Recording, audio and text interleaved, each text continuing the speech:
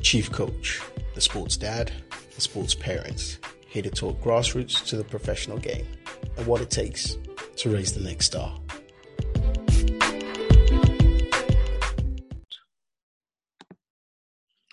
Hello, good morning, good afternoon, and good evening, wherever you may be. You are listening to the Chief Coach podcast. A journey in sports for a child comes with a lot of ups and downs, and a particular area that isn't touched on enough is injuries and recovery. Today in episode 5, we look at how injuries can affect an athlete's career, and to help us explore this further is Dr. Ademola Adejuwon, also known as the Smiley Doctor, a good friend who I went to school together with, played sports together, and now we find ourselves working in the same field but in different areas. So welcome to the Chief Coach podcast, Ade. Thank you very much, Coy. Thank you very much for having me on. It's a real pleasure. Great. Well, look. Tell us a little bit about yourself, what you do, and how you found yourself working in this particular field. So it's a slightly convoluted story, but I shall try and keep it brief. So I, like you, I came to school in the United Kingdom as a teenager. I went to medical school at Guy's and St Thomas's Hospital, and very early on, because of my passion in sports, I knew that I was always going to work in sports. So I went down the surgical training route because I wanted to be a sports surgeon. But then along the way, I realized there was this whole new specialty that you could do where you could actually look after athletes, and did that without necessarily having to deal with the surgical side of things. And this specialty in the UK is known as sport and exercise medicine, and it happened to coincide with the United Kingdom or London winning the Olympic bid. So I changed training from trauma and orthopedics to sports and exercise medicine, which kind of gave me that double insight into how a player or a patient can be managed both from a surgical side and a non-surgical side. And whilst I was doing my training, you get exposed to lots of different sports. I was privileged to have worked in the Olympics. I did some charity work for some charity sporting events. And in the process, a senior consultant, a mentor, gave me the opportunity to work with a professional rugby club called Saracens Rugby Club, who went on to win several trophies. And I was with them for 10 plus years or so. And then I stepped down once my kids got old enough and I couldn't sacrifice any more weekends, and my wife wouldn't like me going out every weekend to go and hang out with rugby players anymore. So that's where I am. So that is where I am today. I am now working predominantly in private practice, seeing both professional athletes as well as weekend warriors, anyone who wants to be physically active, anyone who has been injured, or anybody who is coming back from injury. You use the same approach for the professional athletes as you would for Joe Public. Wow. That's a very, very interesting journey you've taken to get into where you are. Thank you so much for that.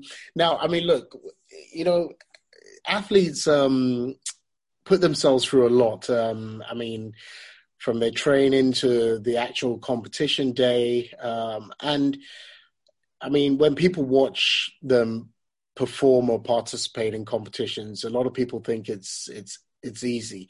Now, these athletes are putting their bodies through so much from the onset. Often they're healed quicker, obviously, when they're younger. But as they get older, it takes their toll. Now, do you find that athletes often hide the pain that they're in for fear of not being able to perform again if they were to see a doctor? They may not necessarily want to say everything outright because, as I said, it might be a case of, well, look, perhaps you may not be able to play the sport again. So how do you, what have you discovered along the way? So that's a very good question, Coy. It's a very pertinent question. To start off at the beginning of the question, you are right in that the commitment that the athlete puts in to the performance that we see is significant. And you have to realize that what you see on a weekend, watching Premiership football or rugby on a weekend, is only a small part of how much work they've done. And in fact, some of the toll that the sport takes on their body is actually all the training that comes before that. You talk about the 10,000 hours of training to achieve expertise, but then that's only to become a professional. And then once you're a professional, you then have to stay in the game, so to speak, and maintain your position in the game or in the sport. And that involves a lot more work and commitment. So yes, there's a lot of work that goes on behind that, which then brings me to this, your second point, which is do I believe that athletes sometimes will hide ailments because they want to keep performing? The truth of the matter is, fundamentally, it's yes. This is somebody who is, the sport is their job. It's like you telling a bus driver, you can't go to work today because you've got a bad hand. Well, if he can't go to work and he can't earn a living, then he's going to find a way around that. And with professional athletes, if they are injured, if they feign injury, they may not, and if they are afraid that they may not get picked, and sometimes that means that they will play on with some ailments, with some injuries. In the sport of rugby that I worked in, there's a thing we call good pain and bad pain. Because it's such a collision sport and they all come along and then they hit each other on a regular basis. The good pain is the kind of pain that the athlete says, yes, it hurts, but I can still function. I can still do what I have to do to perform well, not just for myself, but for the team. And then there's the bad pain, which is I can't function, it's too bad. And that's normally like if something is broken or dislocated or unstable. So most athletes, professional athletes at the top of their game, to continue to play, will always operate with some level of discomfort or pain. If you ask any professional athlete, whilst in the middle of a season, I bet you there isn't one who wouldn't turn around and say that they are playing entirely pain-free. Most of them are carrying something. Mm. Well, I mean, I guess you could probably tell by the grimace on their face at times when when you notice them playing in competitions. Now, on the topic of obviously injuries, I mean, there's always going to be the long-term effects of injuries, and I mean, I was fortunate to meet Jean de Villiers, former Springboks captain, just over a year ago, and I recall the conversation I was having with him, and he said he's had 17 injuries throughout his career. 17 surgeries throughout his career, and now he can hardly run. So on that point, I mean, do you come across a situation whereby you've seen rugby players in your particular area dealing with rugby most of the time? Do you come across players that you have to kind of talk to them about the long-term effects of what they're currently suffering, and also the parents' involvement? Because obviously there's going to be a decision that has to be made. And at most times, I mean, you don't want just the athlete to make that decision. I mean, they could be married. Obviously, they have their wife to also come in on this. But then if they're not married, is it the parents you're dealing with?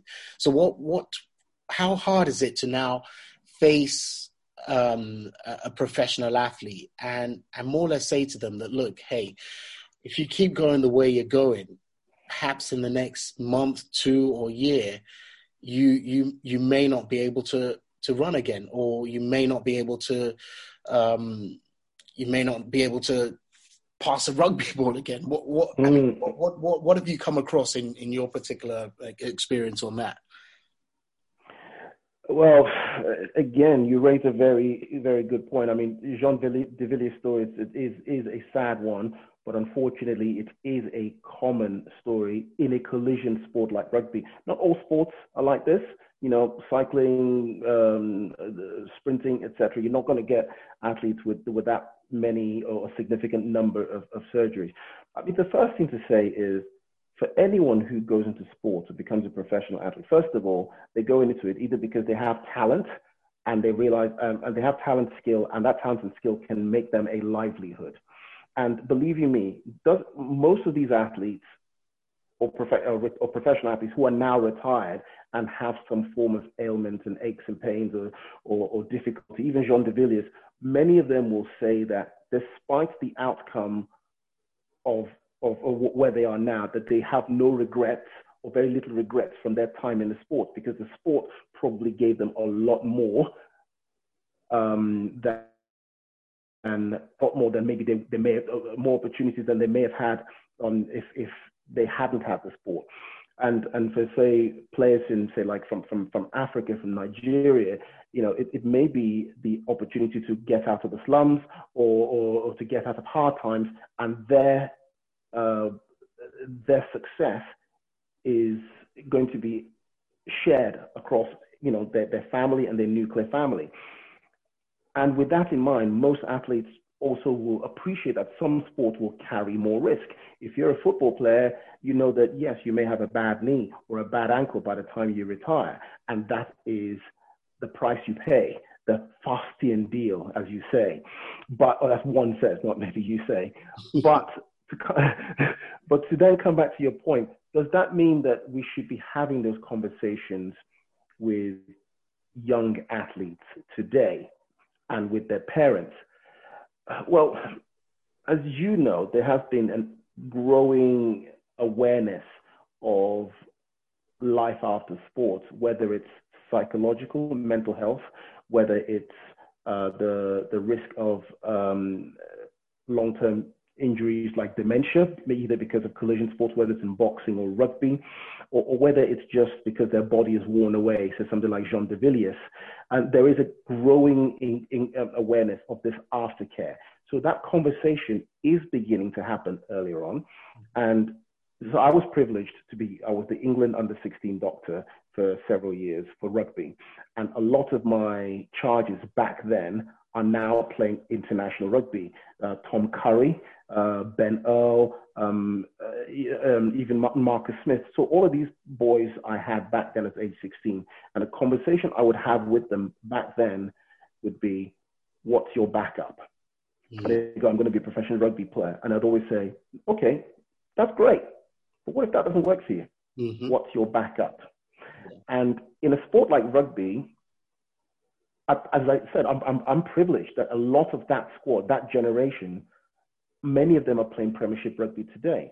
But rugby, the funnel from academy to Premiership rugby, the pyramid is not as wide. It's not as wide a base to the top. In a sport like football, soccer, that pyramid is a lot wider. For every, you probably know the stats better than me. For every player who has ambitions to play top flight football, for every 1,000 or even 1 million player that wants to play top flight football around the world, maybe only 2 or 3 of them will make the Premiership in Europe. Yeah. So you have to have those conversations early, because the sacrifices that you're putting your body through in order to become a professional athlete, and you have to play the odds. Do I honestly think I have the talent?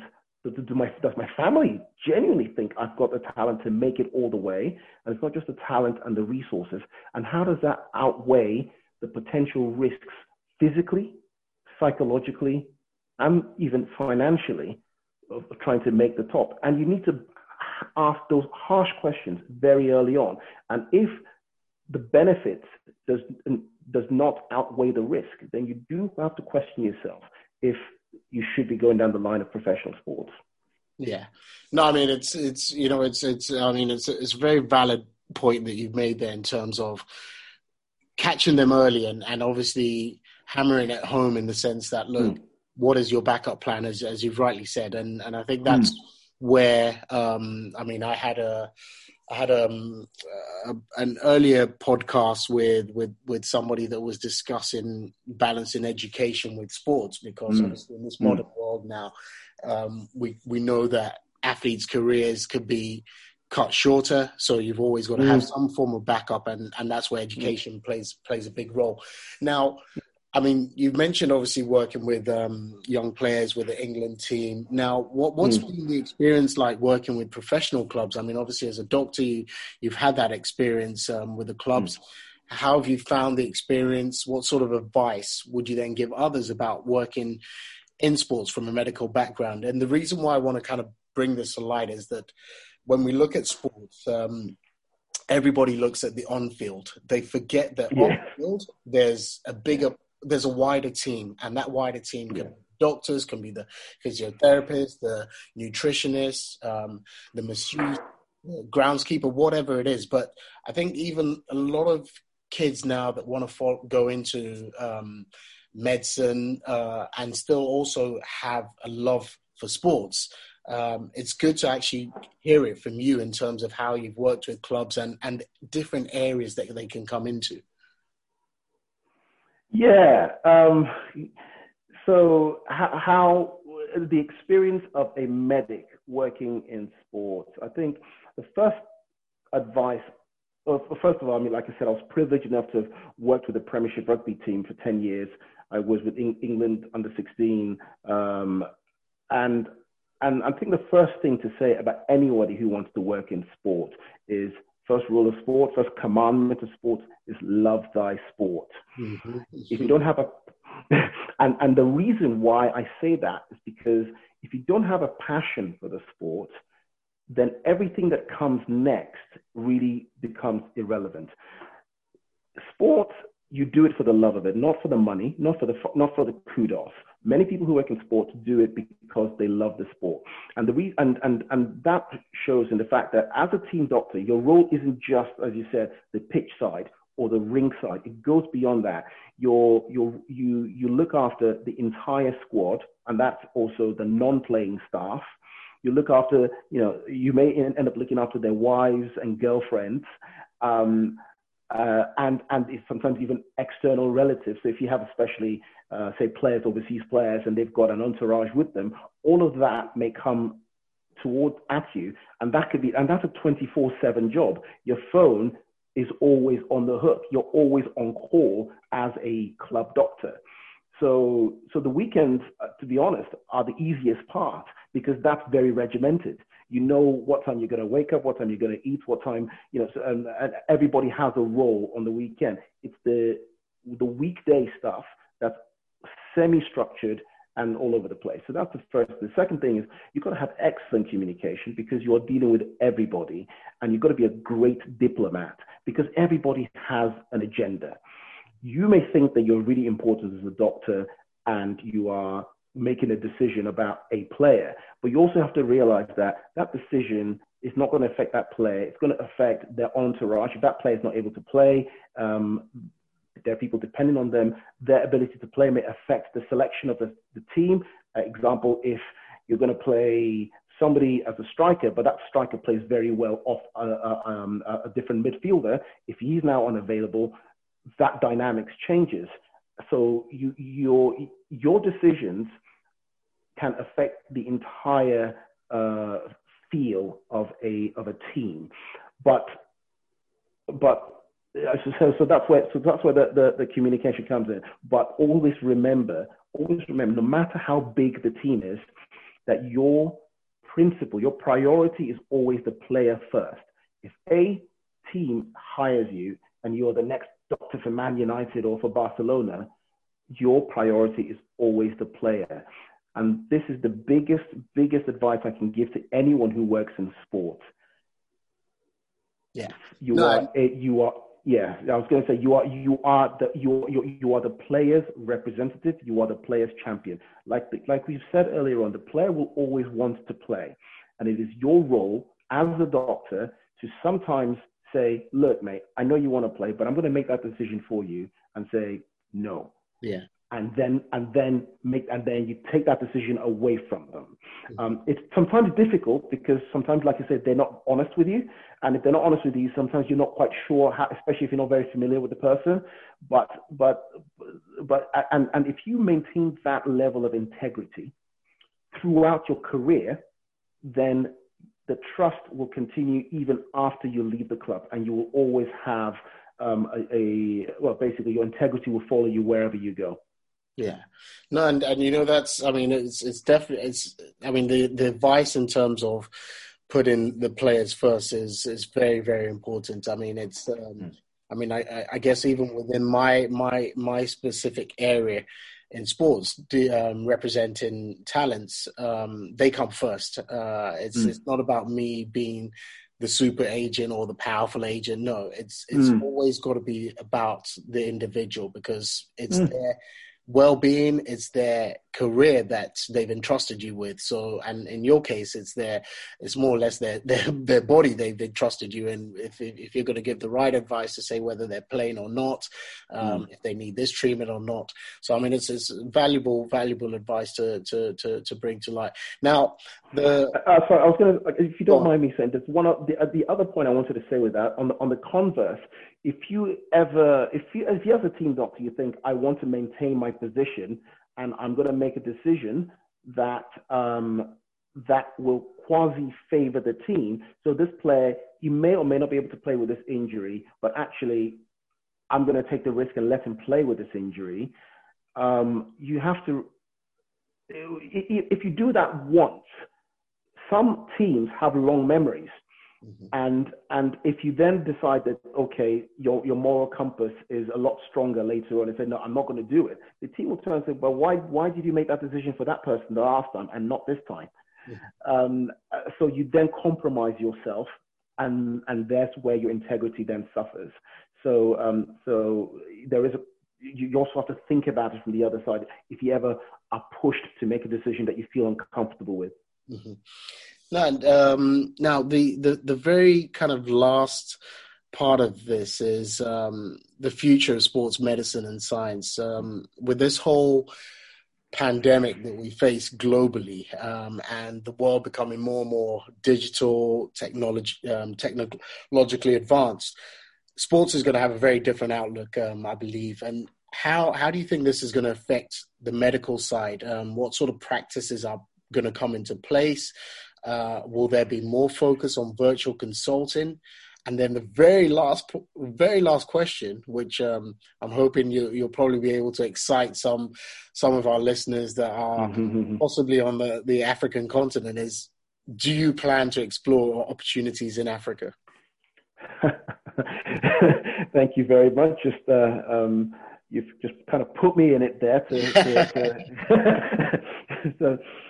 So to address the first part of the question, how do I envisage the future of sports medicine, especially in the current, with reference to the current climate?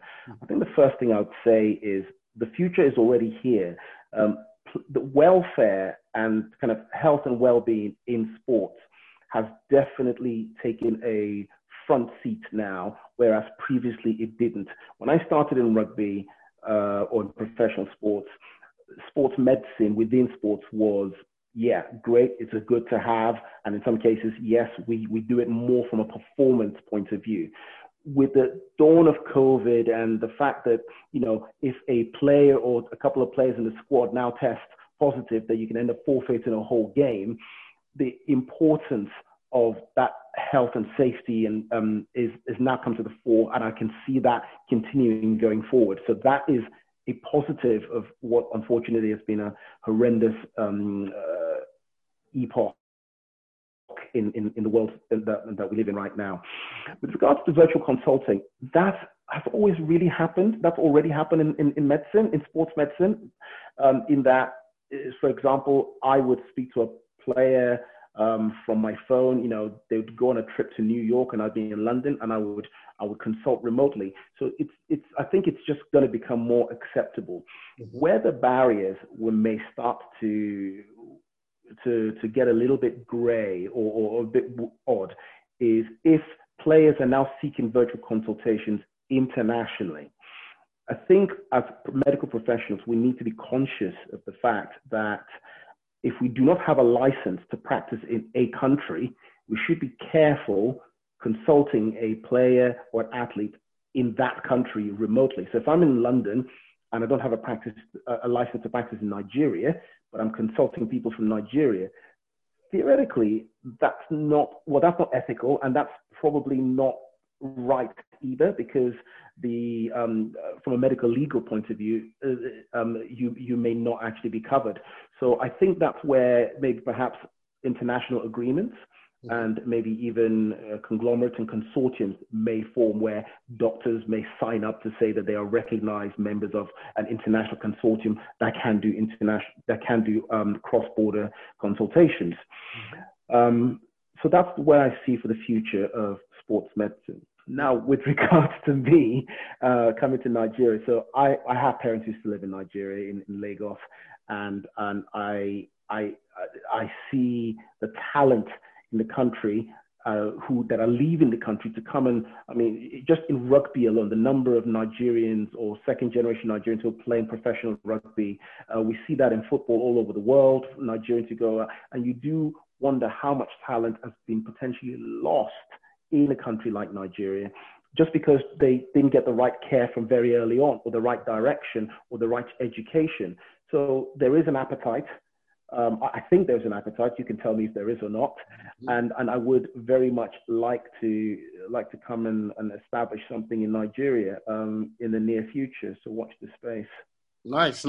Well, I mean, look, your expertise and experience will lend itself to a particular area that isn't necessarily well addressed when it comes to sports in Nigeria or most parts of Africa. I think we're so focused on the on-field aspect that we haven't really looked at it from the lens of different areas, and obviously the medical lens is very important, because you want to be able to groom talent from an early age in terms of how to look after themselves, their bodies, the right sort of treatment and the right advice. Who do you go to? And that's what's been lacking. So definitely, I mean, it's great to hear that you're already thinking about that. And I'm sure listeners will be excited to hear the Smiley Doctor as possible be coming to the shores. But I mean, Adi, it's been really amazing. Now, just having this conversation with you and you shedding a bit of light on the medical side of sports. Now, how can people connect with you on social media, I guess is the best way these days? How can people follow you and also ask you questions? Because I'm sure as somebody that wants to keep sharing knowledge in this area, you'd love followers to come on board and ask you these questions. No, thank you very much. So I am social media shy, but I am increasing my activity there. So you can find me on @SmileySportyDoc on Twitter, and my Instagram account also bears the same name, @SmileySportyDoc, and my Facebook, at least official account, is Dr. Ademola Adejuwon. So reach out, direct DM me, subscribe, follow, and let's get in touch. Fantastic. Well, look, thank you to the Smiley Doctor for joining us. It's been great, as I said, having you. Thank you very much. It's been an absolute pleasure catching up, Koi. Great. Now, for those thinking about a medical career in sport, you've heard it here. Definitely one to consider. There are different angles to it. You've heard about the experience working with professional clubs, the athletes themselves, and it's all about the passion and enjoyment. So hopefully you've taken a lot from this. You've heard from an expert, and you can get in touch with that expert. If you're unable to, feel free to drop me a line. Chief Coach KS is my handle, and I'm reachable anytime.